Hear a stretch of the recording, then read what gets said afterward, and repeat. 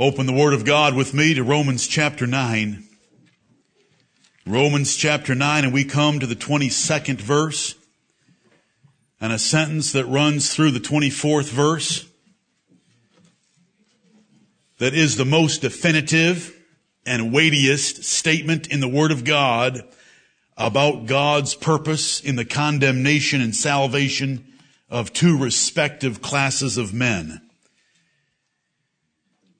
We should tremble before this passage, and we should rejoice as we find it describing the vessels of mercy that he had afore prepared unto glory, that he might make known to them the riches of his glory, even out of the Gentiles, which covers us. Amen. I read to you verses 22 through 24. What if God,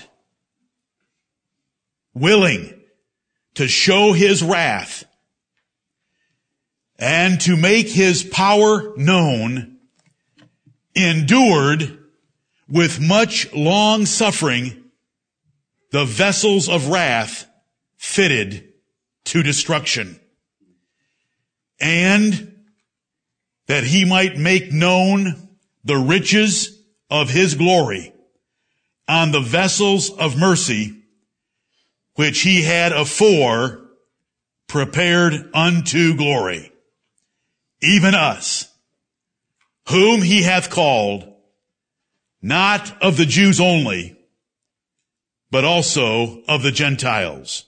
Amen. Amen and amen.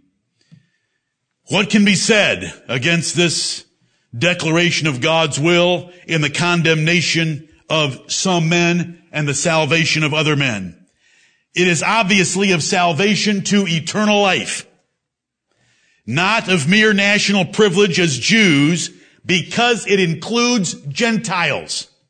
The 24th verse says, even us, whom he hath called, not of the Jews only, but also of the Gentiles. Right. It disregards the nation of the Jews by only choosing some of Israel, and it includes Gentiles being only some of the Gentiles. And in Christ, we together have been formed into one body, which is his church, the body of the Lord Jesus Christ. Right. By God's grace, I want to exalt, glorify, and magnify the God of heaven as high as I can declare him. Amen. I cannot and will not preach a big granddaddy in the sky that wants to give you cotton candy for Christmas. I cannot and will not, with Billy Graham and others, preach that God cannot save you against your will. I cannot and will not, with Billy Bright, who wrote the 4 spiritual laws that are so heretical, that God wants to save everyone if they will just cooperate. Right. If God is truly, as I shall now preach him, then you owe him everything you are, everything you have, and everything you will ever be or have. That's right. If God is not, as I now preach him, then the Bible is a book of fables. Right. Because from the beginning to its end, it consistently describes a God like the one in Romans 9, 22 through 24. Right. The only ignorance of this God is a willful ignorance. Right. By rejecting the historical facts of what he's done to the children of men already. Right. Because they do not want to retain God in their knowledge. Amen. God gives them over to a reprobate mind to do those things which are not convenient, which includes the heresy of Arminianism. Amen. Right. I thank God that when we read John 3:16, we know that the love of God is toward a world that is no larger than the world of those that will never be separated from the love of God. Amen. Jesus will say to many in that day, "Depart from me, ye workers of iniquity. I never knew you." That is separation. Depart means to separate from company.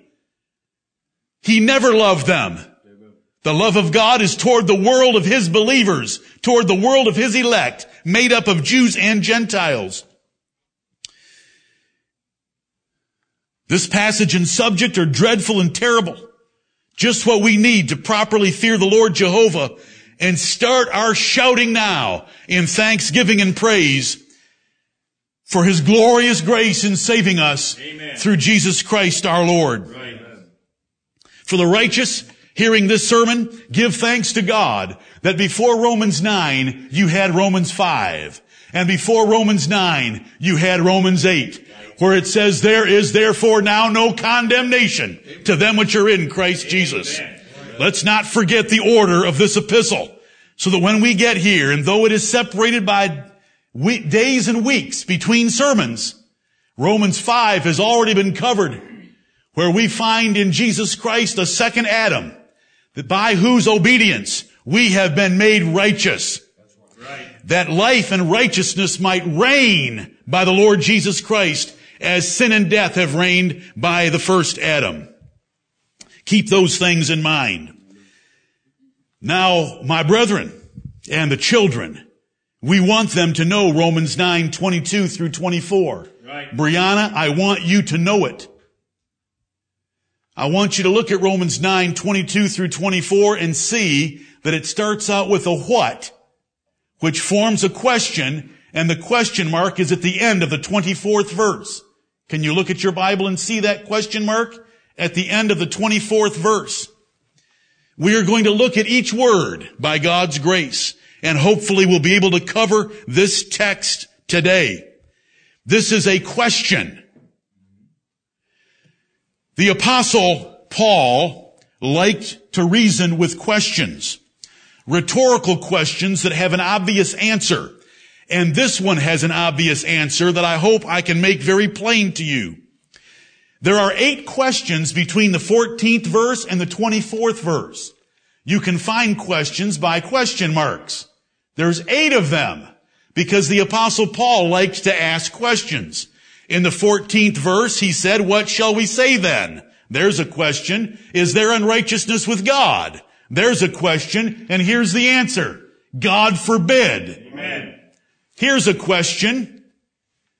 Thou wilt say then unto me, why doth he yet find fault? In verse 19, for who hath resisted his will? Here's an answer. Nay, but, O man. And here's a question. Who art thou that repliest against God? Shall the thing formed say to him that formed it, why hast thou made me thus? Here's another question. Hath not the potter power over the clay of the same lump to make one vessel unto honor and another unto dishonor? Right. Look at those questions and the obvious answers that you do not have a right to question God or to ask Him for an explanation, because He is God and you are His creature.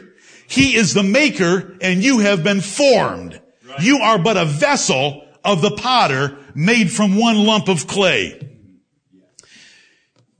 Though this is formed as a rhetorical question, it is not truly a question at all, but a powerful declaration and statement of God's sovereign government of all men, including condemnation and salvation, right. Including eternal torment in the lake of fire, and including eternal glory in the presence of God. It's a declaration, but it's in the form of a rhetorical question in order for you to see it connected to verses 20 and 21.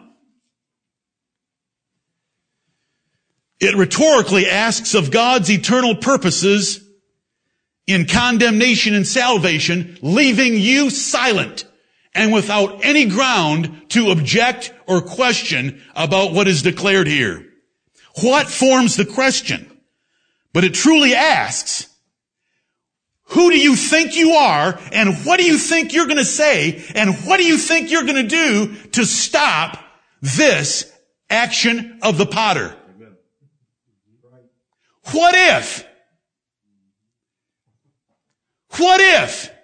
God reprobates men and has fitted them to eternal destruction and made them vessels of wrath, His wrath? What are you going to do about it? What are you going to say in question? What are you going to ask in the way of explanation? That is what it's in a question for. And I tremble as I preach to you. If I'm wrong, I'm guilty of the greatest caricature of the God of heaven, and I'll answer for it when I see him. But we've staked our doctrine, our faith, our lives, and our future on the Word of God, and it's plain. He's daring you with a question.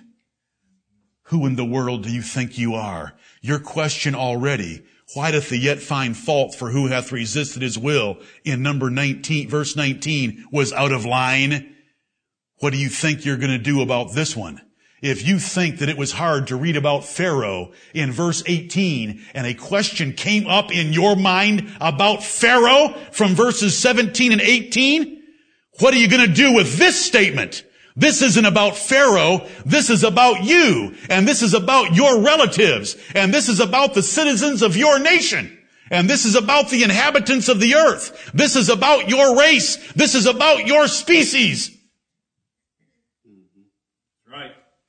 That is what the what is there for. Amen. What if? What are you going to say then? What are you going to ask then? What are you going to do then? How are you going to stop it? What are you going to do about it? Is why it's in a question. So that you can see the connection to what's gone before. What can we argue against this declaration of condemnation and salvation? It is obvious that this is talking about eternal condemnation of men to the lake of fire, and it is obvious that it is talking about eternal glory of men in the presence of God, for which they were afore prepared. This has nothing to do with national privilege or the nation of Israel, because it involves only some of Israel. I know I'm repeating myself, and it involves only some of the Gentiles found in the 24th verse. Those little Arminians that have never studied any deeper than John 3:16 in the Bible, and that they don't even come close to grasping. Those that take Revelation chapter 3:20 and think that Jesus, a John Lennon lookalike, is walking the streets of L.A., knocking on men's hearts, begging them to let him in. They have no idea about the Bible or the God of the Bible. Right. And they want to make this passage dealing with national privileges when the purpose of Jesus Christ coming in the New Testament was to undo national privileges and exalt spiritual blessings. Amen. Which are in Christ Jesus our Lord, where we were chosen before the world began, whether Jew or Gentile. Amen. What if? The Spirit's choice of this word if does not allow any possibility. There is no hypothesis and there is no variability. He is making a declaration.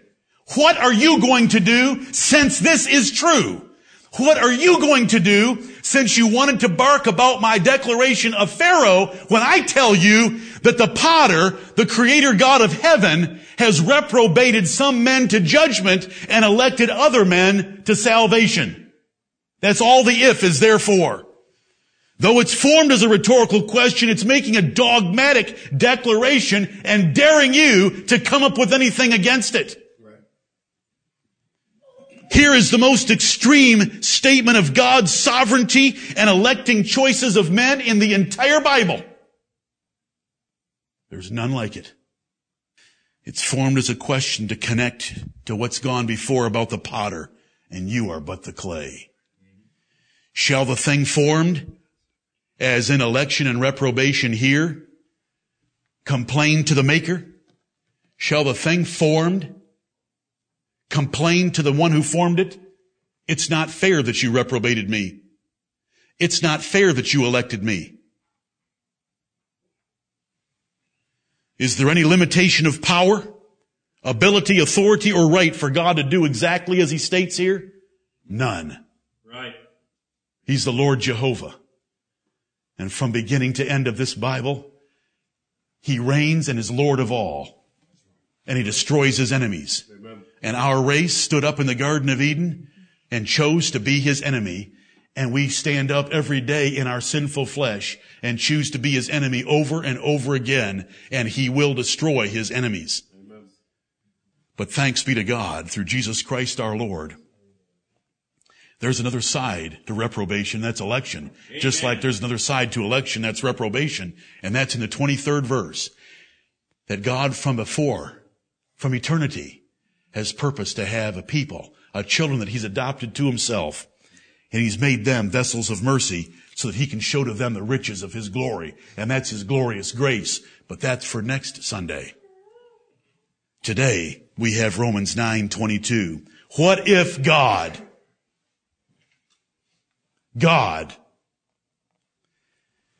this is the true and living God. This is Jehovah of the Bible. This is not the imagination of men, pagan or Christian. What if God, when we read Proverbs 16:4, the Lord hath made all things for himself, we start out in that verse with two words, the Lord. When we find that Lord in all capital letters, we know that it is, in our King James Bible, the English word for the Hebrew sacred tetragrammaton, I am that I am. JHVH. We know that. So when we read a verse that describes the sovereign government of God over his creation, like Proverbs 16:4, the Lord hath made all things for himself, yea, even the wicked for the day of evil, we start out with the Lord. Right. What God are we talking about? We are talking about the God of the Bible. And his name is Jehovah, can only be discovered and learned one place, and that's the Bible. Right. It cannot be discovered and learned anywhere else. It cannot be discovered and learned in your human heart. You do not think the way God thinks. You don't even come close to the way God thinks. Your heart is desperately wicked and deceitful above all things. We start with the Lord. And here in Romans 9:22, we start with, what if God? And the God we're talking about is the God of Romans. It's the God of the Bible. It's the God of the apostle. It's the God of Pharaoh, who has just been mentioned. This is the God that we are dealing with, and it shouldn't be confused. Men love to imagine a God like they desire. And he has holy words for them in Psalm 50, verses 21 through 23, where he said, I was silent for a while, and thou altogether thoughtest that I was one like thyself. But I will reprove thee and set things in order. Beware lest I tear you in pieces and there be none to deliver. That's what the God of the Bible says when you think he's like you. Right. Thou thoughtest that I was altogether such an one as thyself. He isn't like us. We're desperately wicked and great deceivers of our own hearts. He has revealed his eternal power in Godhead, and you were supposed to read about that last night in Romans chapter 1. He has made himself manifestly evident to the whole world. And they are without excuse, because when they had the truth of God, that he has eternal power and Godhead, they're able to know that there is a creator God with a nature very different from theirs in heaven, who has eternal power. They recognize that eternal power in the longevity of the earth and the universe around it. They recognize it in the natural wonders like tsunamis, earthquakes, and disasters that take lives as if they were nothing. They are able to recognize it in birth defects and deaths in the womb, out of the womb of children of the aged by the government of God in the world. Right. They're able to see by the things that are made, by the cruelty of the animals and the voraciousness of beasts of prey, the eternal power of God. I preached message after message about this in those verses of Romans chapter 1, and you were supposed to read it last night. He's revealed his eternal power in Godhead, but they will not retain the truth. They changed the truth of God into a lie. I'm quoting to you from Romans 1. They changed the truth of God into a lie, and instead of worshiping the Creator, they worshiped and served the creature. And made themselves images to man, to beasts, to creeping things. And even as they did not like to retain God in their knowledge, they didn't want to retain their knowledge of God, God gave them over to a reprobate mind. This is the God of the Bible. If you don't want to submit to Him the way He is and the way He reveals Himself, whether it's by creation, providence, conscience, or Scripture, He'll give you over to a reprobate mind and rewire your head so that you will dishonor yourself and your body with some other pervert like yourself. Romans chapter 1. So when it says, what if God? What God are we talking about? The God of these little fairies that sing? He is watching from a distance. Go home and plug in watching from a distance in your YouTube search box and listen to that little fairy tale ditty of those little heretics that have no idea about the God of heaven. Right. They make me sick. I want to puke. That is not the God of the Bible whatsoever. The painting of that senile old man on the ceiling of the Sistine Chapel, that is not the God of the Bible. Right. Amen. God is an invisible spirit. No man can paint an image of Him. Right. He's never been seen, never shall be seen. And that's why God hates images. When Moses saw the backside of the glory of God, what did he see? He heard words. So that Moses got no better of a view than we get from reading the Bible. He heard words. Right. The Lord God. Yes. Who will not by any means clear the wicked. And who will reward them that hate Him to their face. That's the glory of God. Do you like it? I love it. I love it. I love Him. I love Him. And I thank Him for revealing Himself to me. I thank Him for giving me life that I might know Him. I thank Him for Jesus Christ my Lord. The true God is infinitely holy and cannot and will not accept the actions or persons of the wicked.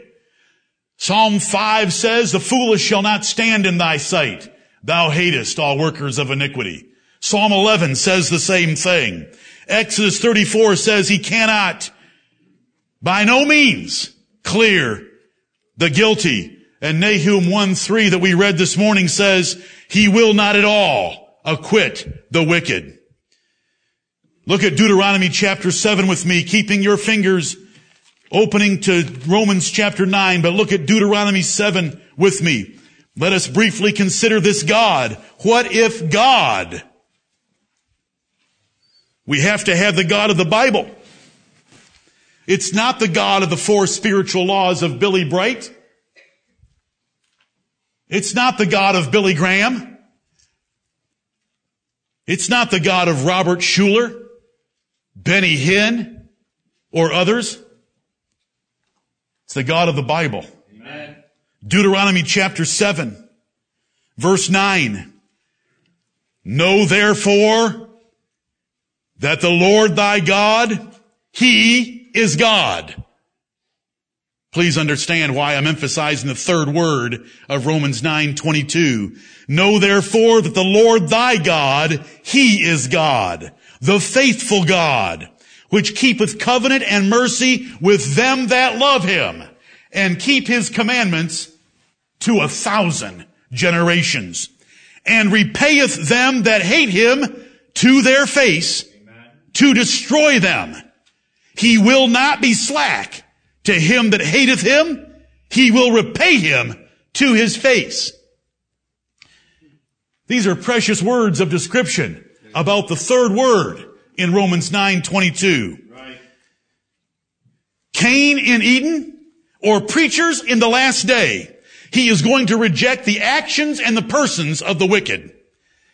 The Bible tells us in Genesis 4:5 that God did not have respect unto Cain or his offering.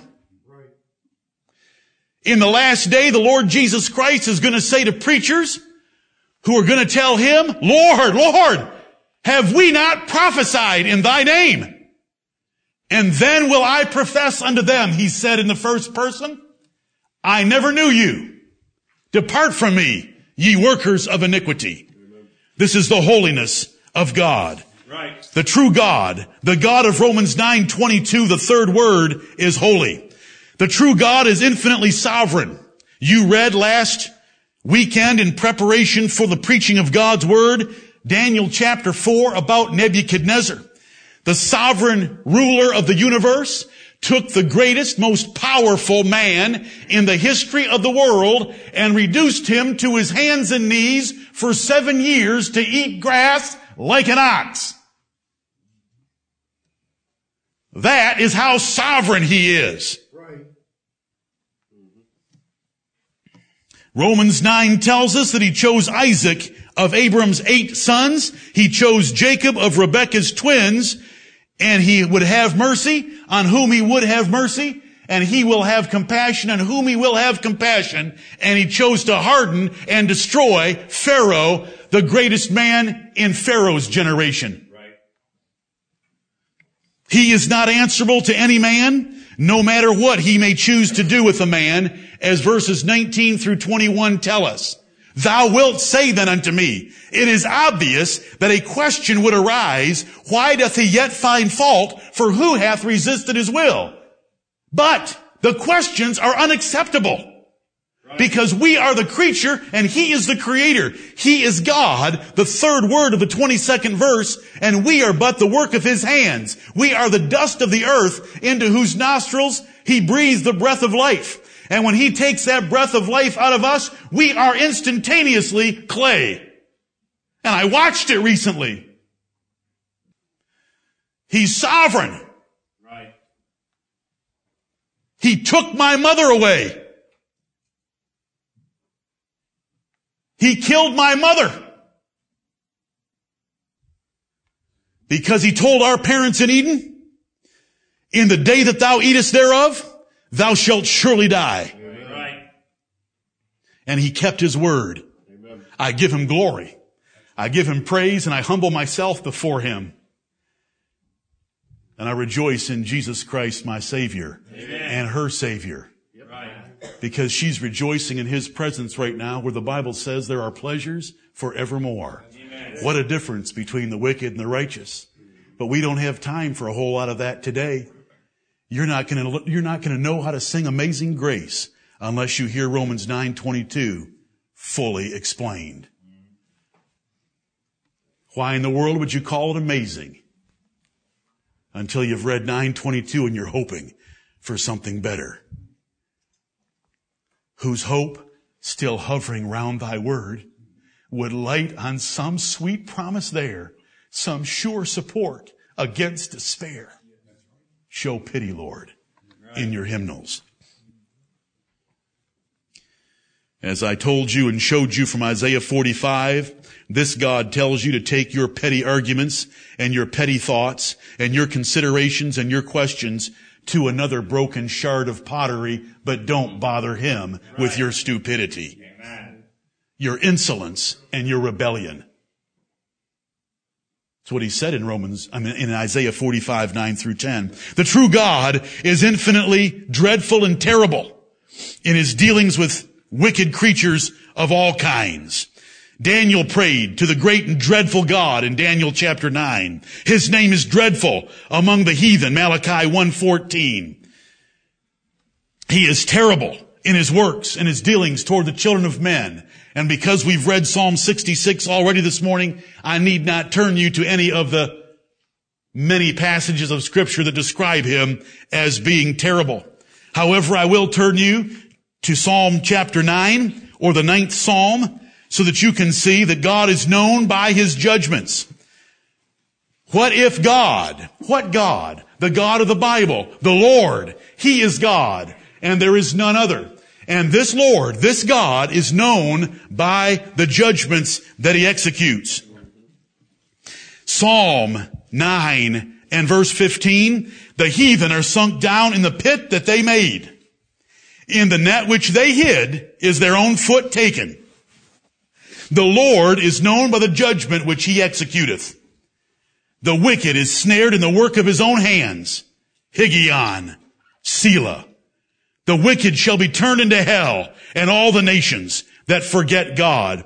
And they willingly forget God. They choose to forget this God. They will no longer endure sound doctrine. They want fables and entertainments to scratch the itching lusts of their ears. And so they heap to themselves teachers like Joel Osteen down in Houston, Texas, that will flatter them with smooth things this day and call it preaching and call it a church.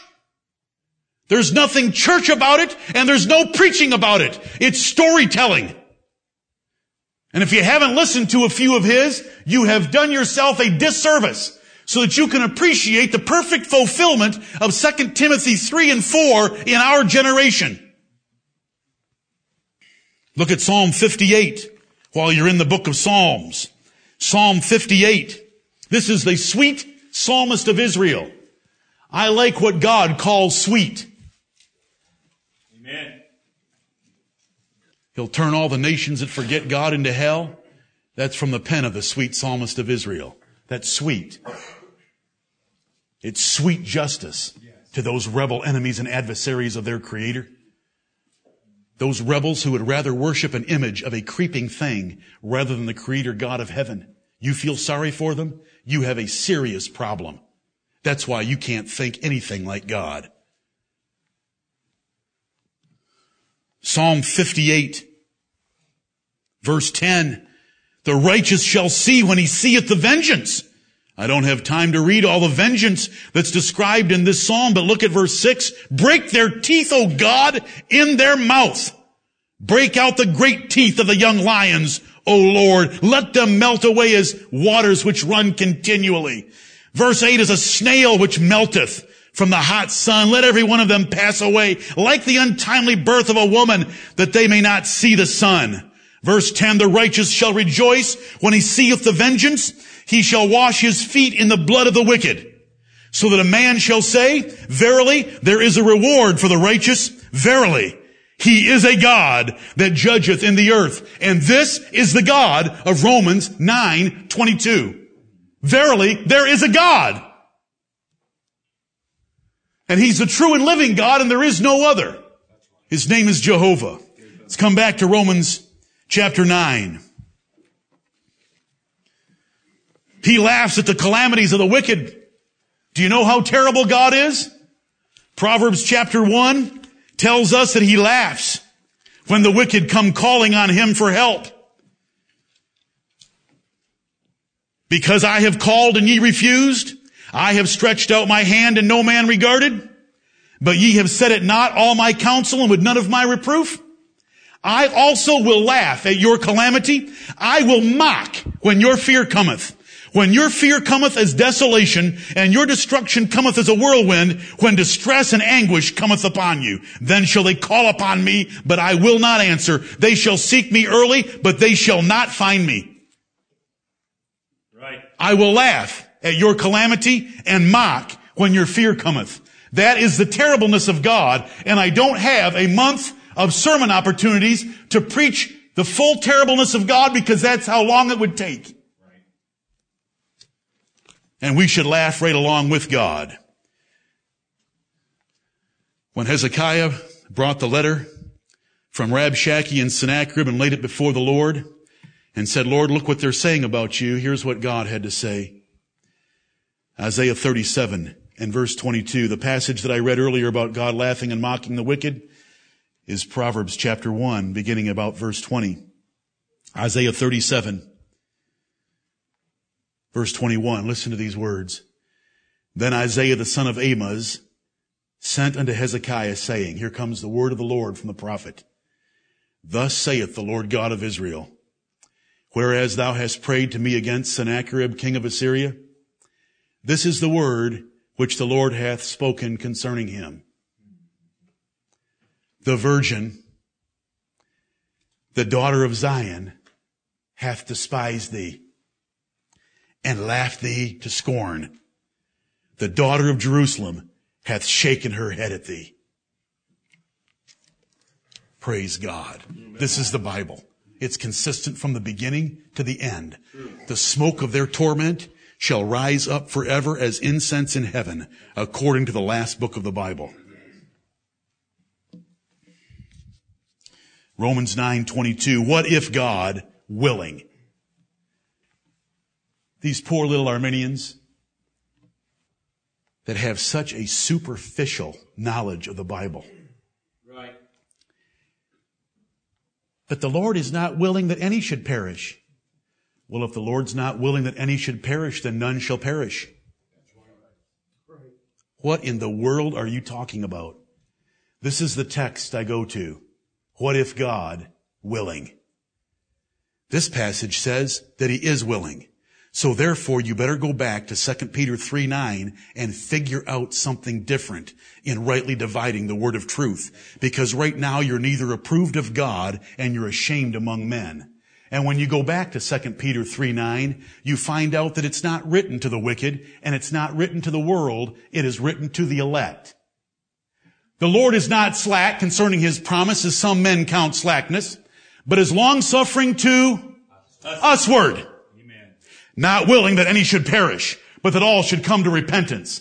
Why is God long-suffering, and why is the world taking so long for God to burn the place up? Because he's giving you another chance to repent. Right. The usward, the elect of 1st and 2nd Peter. Because 1 Peter 1 and verse 2 says, elect, according to the foreknowledge of God the Father, through sanctification of the Spirit, unto obedience and sprinkling of the blood of Jesus Christ. Amen.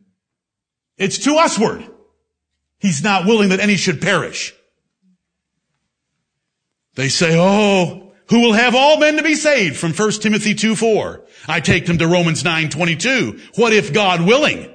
Therefore, buddy, you need to go back to 1 Timothy chapter 2 and see if you can figure out how to rightly divide the word of truth. Right. Because there is no contradiction in the Bible. Who will have all men to be saved? That same epistle says that the love of money is the root of all evil. Would you please explain to me how much Adam and Eve got paid to eat the fruit off the tree of the knowledge of good and evil?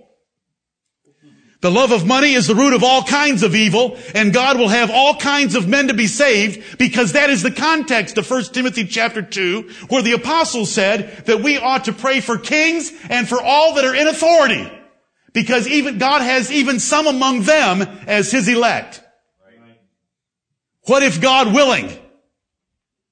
They don't know how to rightly divide the Bible. They've never read it. They've never read it in context, and they've never tried to make it fit. All they want are some sound bites to create a God like unto them. Right. What if God willing? Get this absolutely clear. God is willing. He is very willing. He is enduring right now. He is in pain and suffering, if you will allow me that use of the word endurance and long suffering, because that's what it says in this text, because he wants to burn this place up and consign the wicked to hell, but he has motives and reasons, which we will get to in the second assembly as we explain those words. He is willing. It's not because he's not willing. It's because he has his glory at stake in taking a while. And he has your profit at stake in taking a while before he burns this world up. And he has the martyrs at stake so that their brethren can come and join them before he burns this world up. Amen. He is willing. He is willing to save some eternally and to pass over the rest to their eternal condemnation. He made all things for himself, and yea, even for his pleasure. That's how willing he is. Revelation 4:11 says, thou art worthy to receive glory and honor and power, for thou hast created all things, and for thy pleasure they are and were created. Now, does that sound like a God that's not willing? That verse applies as strongly to the Arminians if they could ever get two wires that belong together of the same color in the same wire nut in their heads. The Lord hath made all things for himself.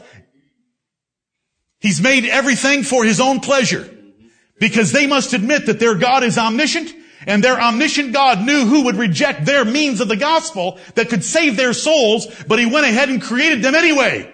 Right. They never faced the music of their own scheme. The great day of judgment is the climax to creation and salvation. It's all for the glory of God. The whole universe is moving toward one great day in which he's going to show the principalities and powers in heavenly places his incredible mercy and grace toward you and me by saving us and not saving their peers and colleagues, which will be consigned into a lake of fire prepared for them. Right. Unbelievable. And we're going to give glory to God, and the Lord Jesus Christ is going to be exalted as the head of all, and every knee is going to bow, and every tongue is going to confess that he is Lord to the glory of God the Father. To the what? To the what? To the what? To the glory of God the Father. Amen. Is where the whole universe is headed. And the focal point is the great day of judgment. The great day of judgment may strike some fear into your hearts, but it shouldn't. Because we can stand with confidence before him if we believe on his Son, the Lord Jesus Christ, and run to him for a refuge and bring forth good works to prove that our faith is sincere and honest. Him that cometh unto me I will in no wise cast out. But who will come? No man can come except the Father which hath sent me draw him. He's appointed a great day of wrath, and he's appointed the wicked to that day of wrath. But he's appointed us to obtain salvation by our Lord Jesus Christ. He is willing. Jude 1:4 says, if you read the book of Jude last night, that there are men ordained to this condemnation before of old. Now, when you go back far enough in time to be before old, when was that? That's in eternity. They were reprobated. Before of old. Ordained to condemnation in Jude 1:4. God's will in context is absolutely supreme and the only and final authority of mercy or judgment, because that's what's declared in verses 15 and 16. I will have mercy on whom I will have mercy. Does that sound like God is willing, since it used the word will twice? I will have compassion on whom I will have compassion. Does that sound like God's willing? Verse 18, therefore hath he mercy on whom he will have mercy, and whom he will, he hardeneth. Two more occurrences of the word will. Does it sound like he's willing? Amen. Amen. Don't you let some little Arminian that's never thought deeper than Revelation 3:20 of a John Lennon look-alike begging sinners to let him into their hearts tell you that God is not willing. What if God willing? He's very willing. I'm telling you, he's not only willing, he's under necessity of his own nature to consign the wicked to an everlasting hell. Because his holy and righteous nature has to punish every sin and every sinner. You say, but how can he save anyone? Because he punished his Son in their stead. And jury, that is the extent of my remarks. The Bible declares the will of God to be the determining factor in the government of the world. Didn't Nebuchadnezzar learn after 7 years in graduate school? Therefore I lifted my eyes up to heaven, and I said, he doeth according to his will in the army of heaven. That's all the angels. He cast out many of them and elected the rest. He doeth according to his will in the army of heaven and among the inhabitants of the earth, and none can stay his hand or say unto him, what doest thou? If you were to take 7 years in the graduate school of the knowledge of God, that is how you would talk about God. That is the greatest man that ever lived, with the most sovereign authority of his own to ever be exercised on this planet. And he said of God, he doeth according to his will in the army of heaven and among the inhabitants of the earth. And he does and is able to raise up over the kingdoms of men the basest of men. Right. And who was he referring to? Yes.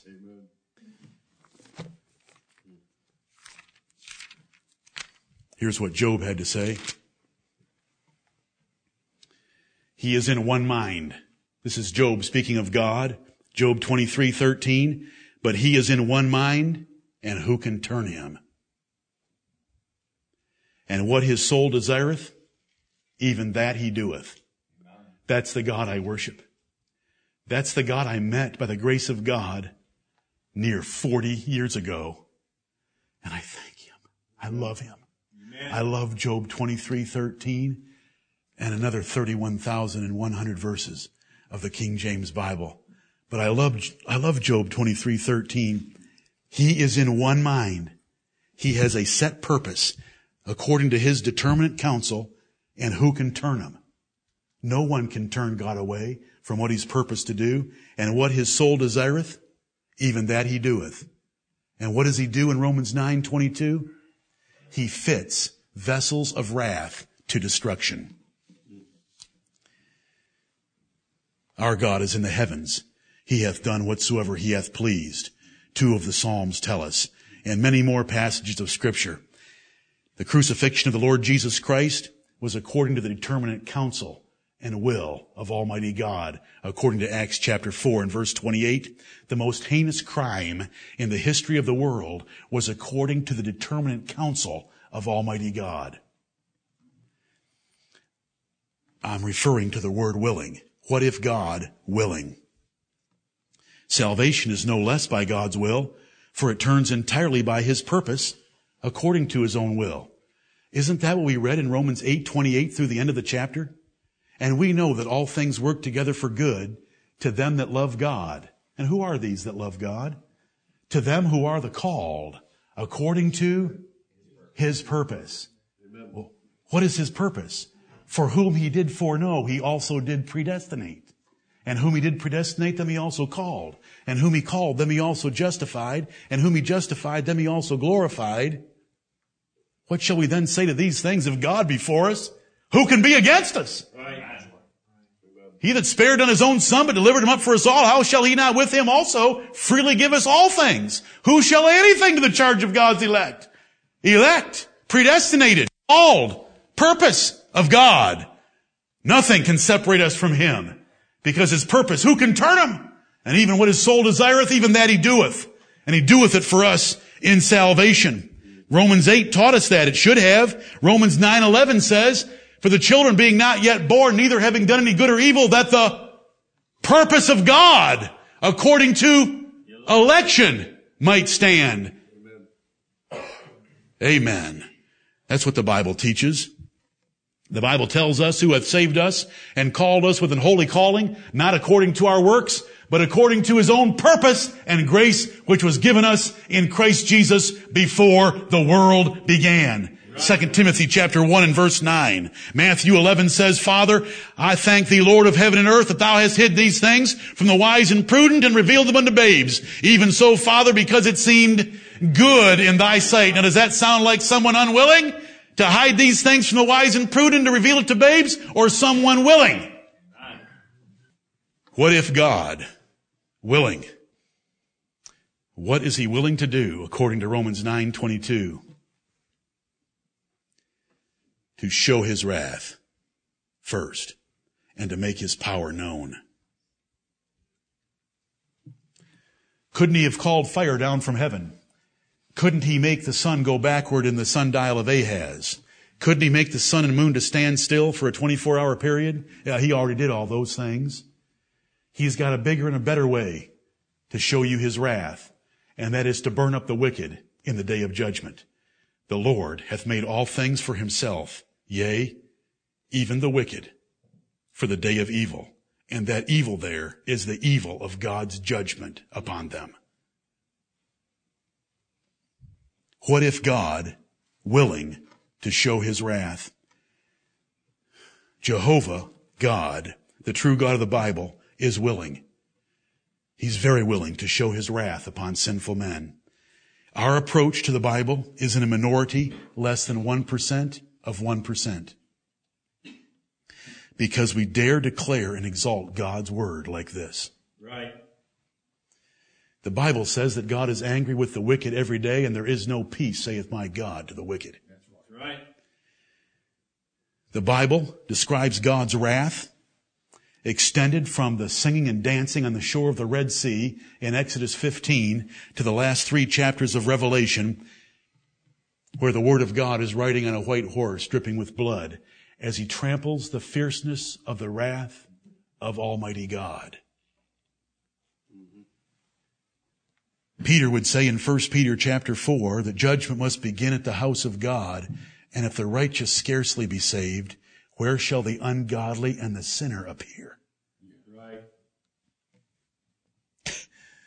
I read Psalm 90 that's written by Moses, and Moses says that all our years are spent in thy wrath, and God's chastening upon Israel, and you read through those 10 verses surrounding the words 80 years and 10, and if by reason of strength they be 80, yet is their sorrow, labor, and travail, and you read the verses around that, it's the judgment of God upon his own people while they're here in this world. And if his judgment is so terrible upon his own people in this world, what shall it be of the wicked? Is the comparison that Peter helps us make.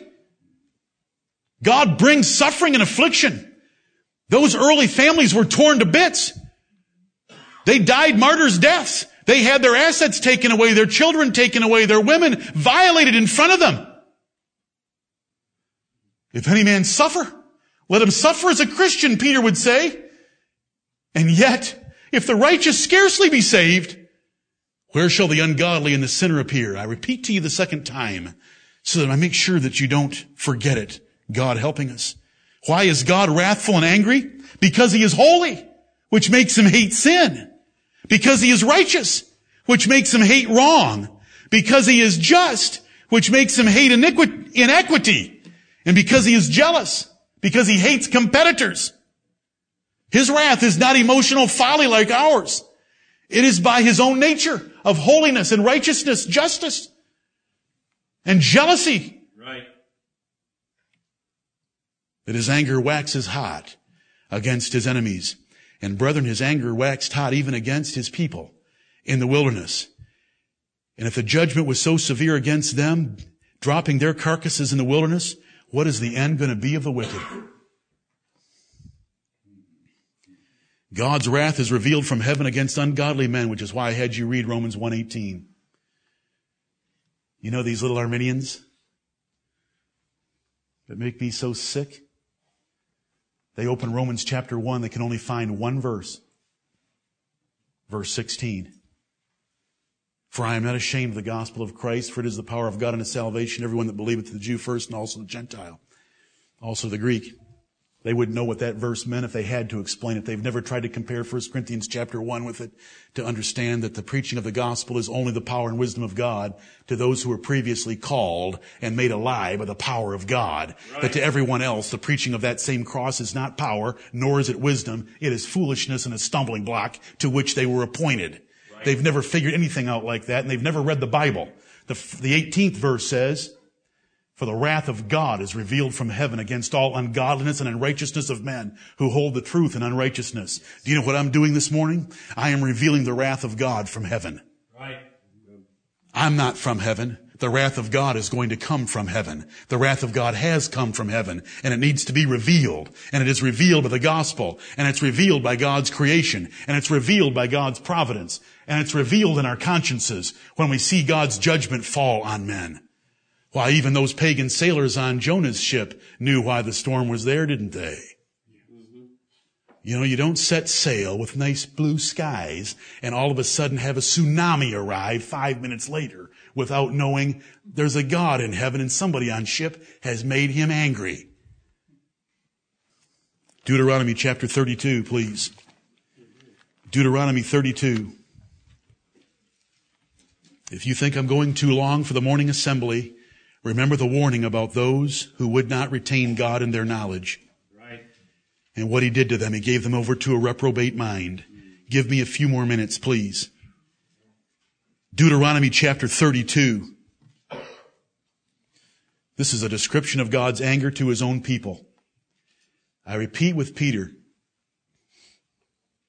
if the righteous scarcely be saved, where will the ungodly and the sinner appear? Third time I've said it. Deuteronomy 32:35. To me belongeth vengeance. Deuteronomy 32:35. To me belongeth vengeance and recompense. Their foot shall slide in due time. Those 6 words were the text for Jonathan Edwards' sermon, Sinners in the Hands of an Angry God.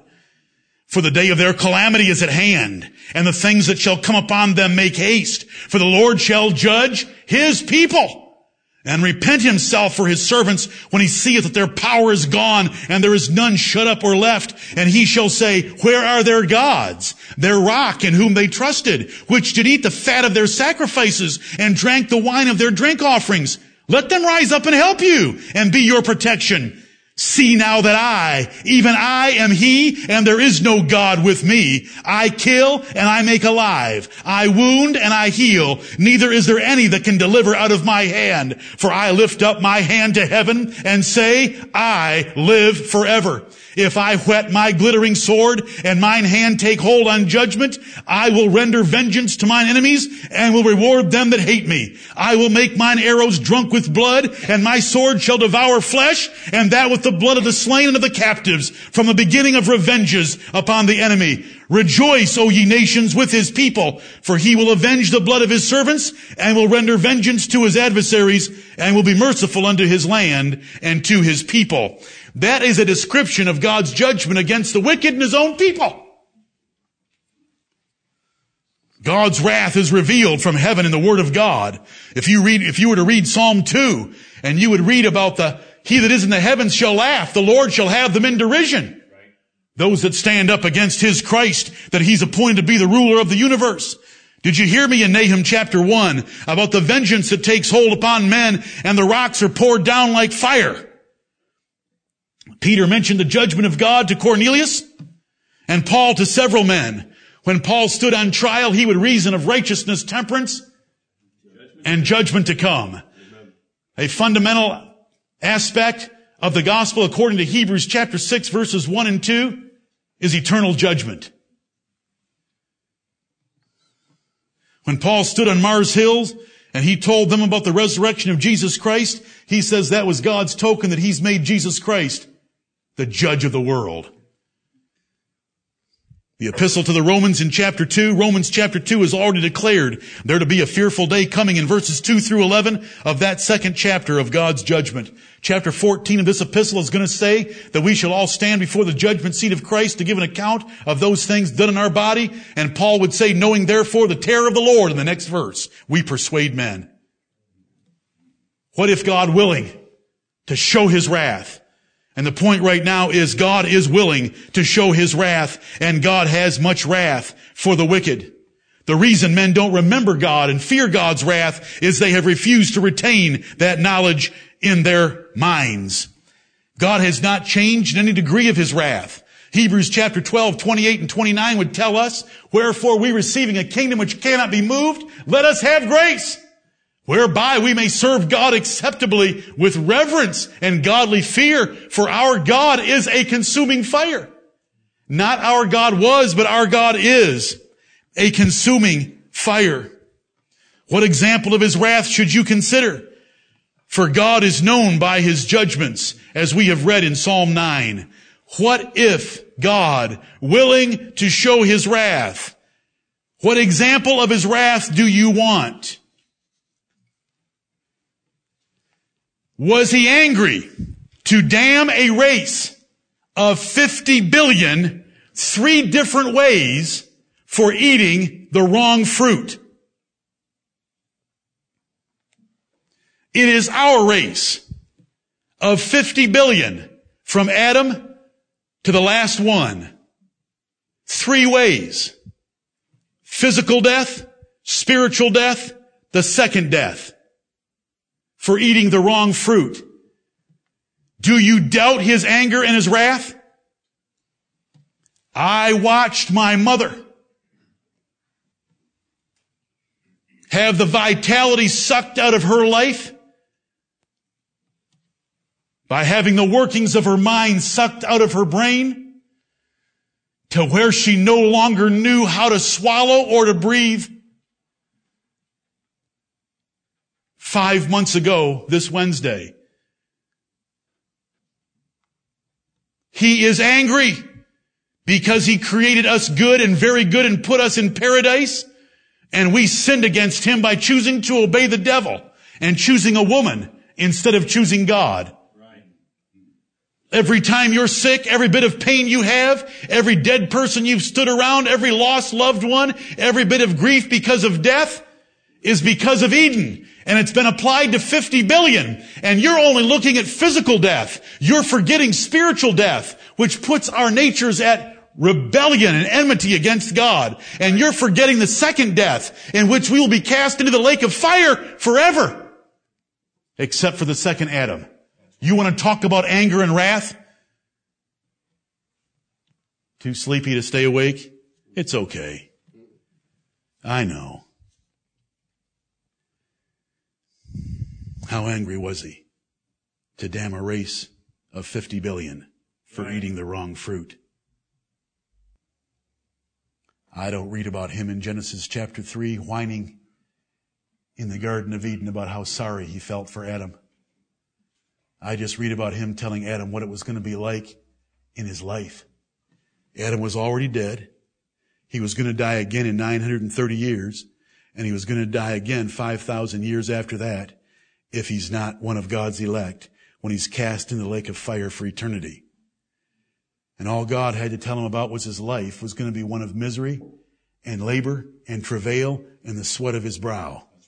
That's how angry God was about one little offense. That if we were not in the house of God and if we did not fear God, we would laugh about the lightness of the offense. How angry was he to drown and suffocate all humanity, regardless of sex, age, race, ability, intelligence, accomplishment, handicaps, in the day of Noah's flood? How angry was he? Don't you just think about the flood in some big broad brush strokes of there being a lot of water on earth and 8 people were in the ark. You think about the babies in the cribs. You think about the babies at the breast. You think about the father and the mother and the children on the rooftop of the house, and the water rises to where the father cannot hold them up to keep their nostrils out of the water. And the wife is screaming at her husband to save the family, and they all drown and suffocate because God is angry against sin, because they had corrupted his way on the earth. They were marrying and giving in marriage, and they had no regard for their Creator.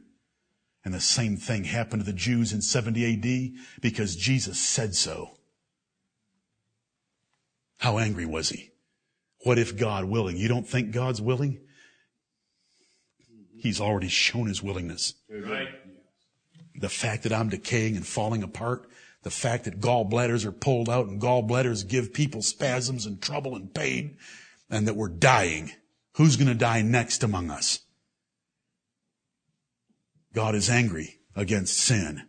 How angry was he to give all the different languages to men and to force all men to perpetually separate? Doesn't he know that we like to have friends? Doesn't he know that we like to stick together and stay together? Why did he force everyone to spread all over the earth and speak languages where they could never communicate to each other? Because he was angry with their one world government plans. How angry was he to burn up the cities of Sodom and Gomorrah, including Lot and his wife's 3 daughters and their husbands and any children that they might have had? Why did he turn Lot's wife into a pillar of salt? Was he angry? Was he willing to show his wrath? Right. All she did was look back. All she did was look back. What is so bad about that? Because God said, flee for your lives and do not look back. Amen. That's all that it takes. He said, of every tree of the garden thou mayest freely eat, but of the tree of the knowledge of good and evil, which is in the midst of the garden, thou mayest not eat of it. In the day that thou eatest thereof, thou shalt surely die. How angry was he to plague Egypt 10 times, take their money, kill their firstborn, and drown the army? You got a 2-year-old firstborn back there? He killed every one of them in Egypt. Right. How angry was he? Does he have wrath? Is he willing to show it? How angry was he to bury Dathan and Abiram alive?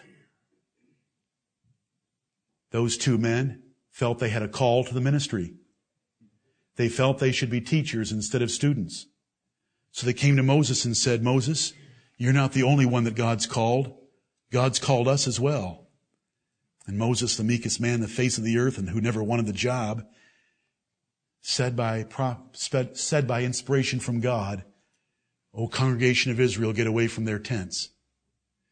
And Dathan and Abiram stood in the doors of their tents with their wives, and the Bible wants you to know this, with their little children. And Moses told them the word of the Lord, if these men die of natural causes, then I have not sent Moses. But if I do a new thing, and the Lord opens her mouth and swallows and buries them alive, then I have sent Moses and not them. And the next verse says that the earth opened her mouth and swallowed them alive. And they went quick down into the pit. They went into the grave alive. He buried them alive. Right. How angry was he to do that? How angry was he to annihilate the 7 nations of the Canaanites, man, woman, and sucking child, and beast without any regard? How angry was he to kill 50,300 men of Beth Shemesh for taking a peek in the Ark of the Covenant when it came into their coasts? They were excited to have the Ark of the Covenant back from the Philistines. But their excitement caused them to pop the lid open and take a peek inside. And he killed 50,300. Out of a nation of 5 million people, that was 1%. We get all upset because 2,000 and some died in Twin Towers out of 300 million. I tell you, and I ask you, how angry was he to do that? How angry was he with his people Israel under a siege of the Syrians in Samaria that mothers ate their children? Remember, 2 women agreed, we'll boil my son today and we'll boil your son tomorrow. But after they'd eaten the first son, the woman that still had her son wasn't so excited about boiling hers the next day, so they got in a fight. It was so bad that they were eating asses' heads and doves' dung. How angry was he? Some of these are with his own people. 4th time, if the righteous scarcely be saved, what shall the end of the ungodly and sinner appear? Right. How angry was he to kill 185,000 battle-hardened soldiers of the Assyrian army in one night and send their wives and mothers condolences from the king of Assyria? How angry was he to move the Jews to child sacrifice for their own destruction, according to Ezekiel chapter 20? How angry was he to rewire the minds of men and women to dishonor their bodies by sodomy? For a moment, go ahead and think of the grossest aspect of sodomy that you can possibly imagine in your mind, and I want to tell you that they do things beyond the ability of your mind to imagine them. That is the anger of God against them for not retaining him in their knowledge. Right. And for not being thankful, and for worshiping and serving the creature more than the Creator. God is willing to show his wrath. How angry was he to kill 1.1 million in Jerusalem in such straits that women ate their children, and Josephus knew the woman, knew her name and knew of her, a noble woman. The blood ran like a river in the street, because they knew not the time of their visitation. When God visited them and they didn't get excited about his visitation, he destroyed them all. Right. How angry was he to bruise and kill his only begotten son for the transgression of the elect? When they blindfolded Jesus of Nazareth and tied him to a post or a wall in Pilate's judgment hall and beat him in the face, there was a God in heaven that was pleased to bruise his son. Do you understand anything about the anger and wrath of God against sin and sinners? So when Romans 9:22 tells us, what if God, willing to show his wrath, it's telling us about the greatest display of his wrath that is yet to come in the great day of judgment, when he shall take vessels of wrath, those he made of humanity, along with those he made angels, for the lake of fire, fitted for destruction, and he will pour out his wrath upon them. What if God, willing to do that? The what if is, what are you going to do to change it? What are you going to do to stop it? And what do you think you're going to say to question it? Do you know what we're going to say? But we are bound to give thanks always. Yeah. Right. To God for thee, brethren, beloved of the Lord, because God hath from the beginning chosen you to salvation through sanctification of the Spirit and belief of the truth. Yeah. Blessed God. And bow your heads with me, please. Blessed God, we have sinned in worse ways and more times than our first parents, Adam and Eve. We have said, whether in word or deed, who is the Lord, that I should obey him. We deserve Pharaoh's judgment. Yes. We have sinned in the sins of Israel and the sins of the Canaanites.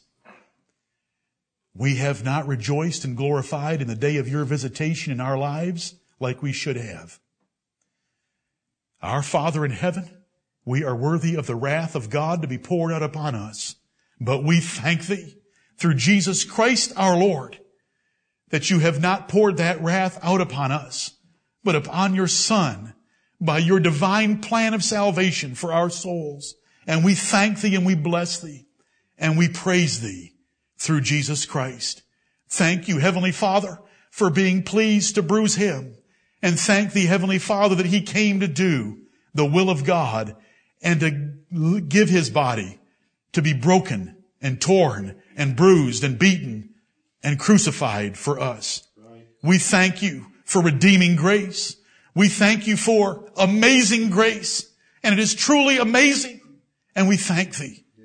Heavenly Father, help us to see these things more clearly and to live more faithfully and to humble ourselves and to root out of our lives everything that is displeasing to thee, lest thy vengeance come on us practically. But Heavenly Father, let us live the blessed lives of the righteous. And then whatever troubles come our way, we'll rejoice that you're refining your silver and purifying your gold. Our Father in heaven, we bless and we praise thee. There is no God like unto thee. And we thank thee for revealing the truth about yourself to us from the pages of Scripture. Let us go in that truth and live that truth for the glory of your Son and for your ultimate glory, that men may behold our good works and glorify our Father which is in heaven, to whom belongs all blessing and honor, riches and wisdom, power and glory forever and ever, through Jesus Christ our Lord. Amen and amen.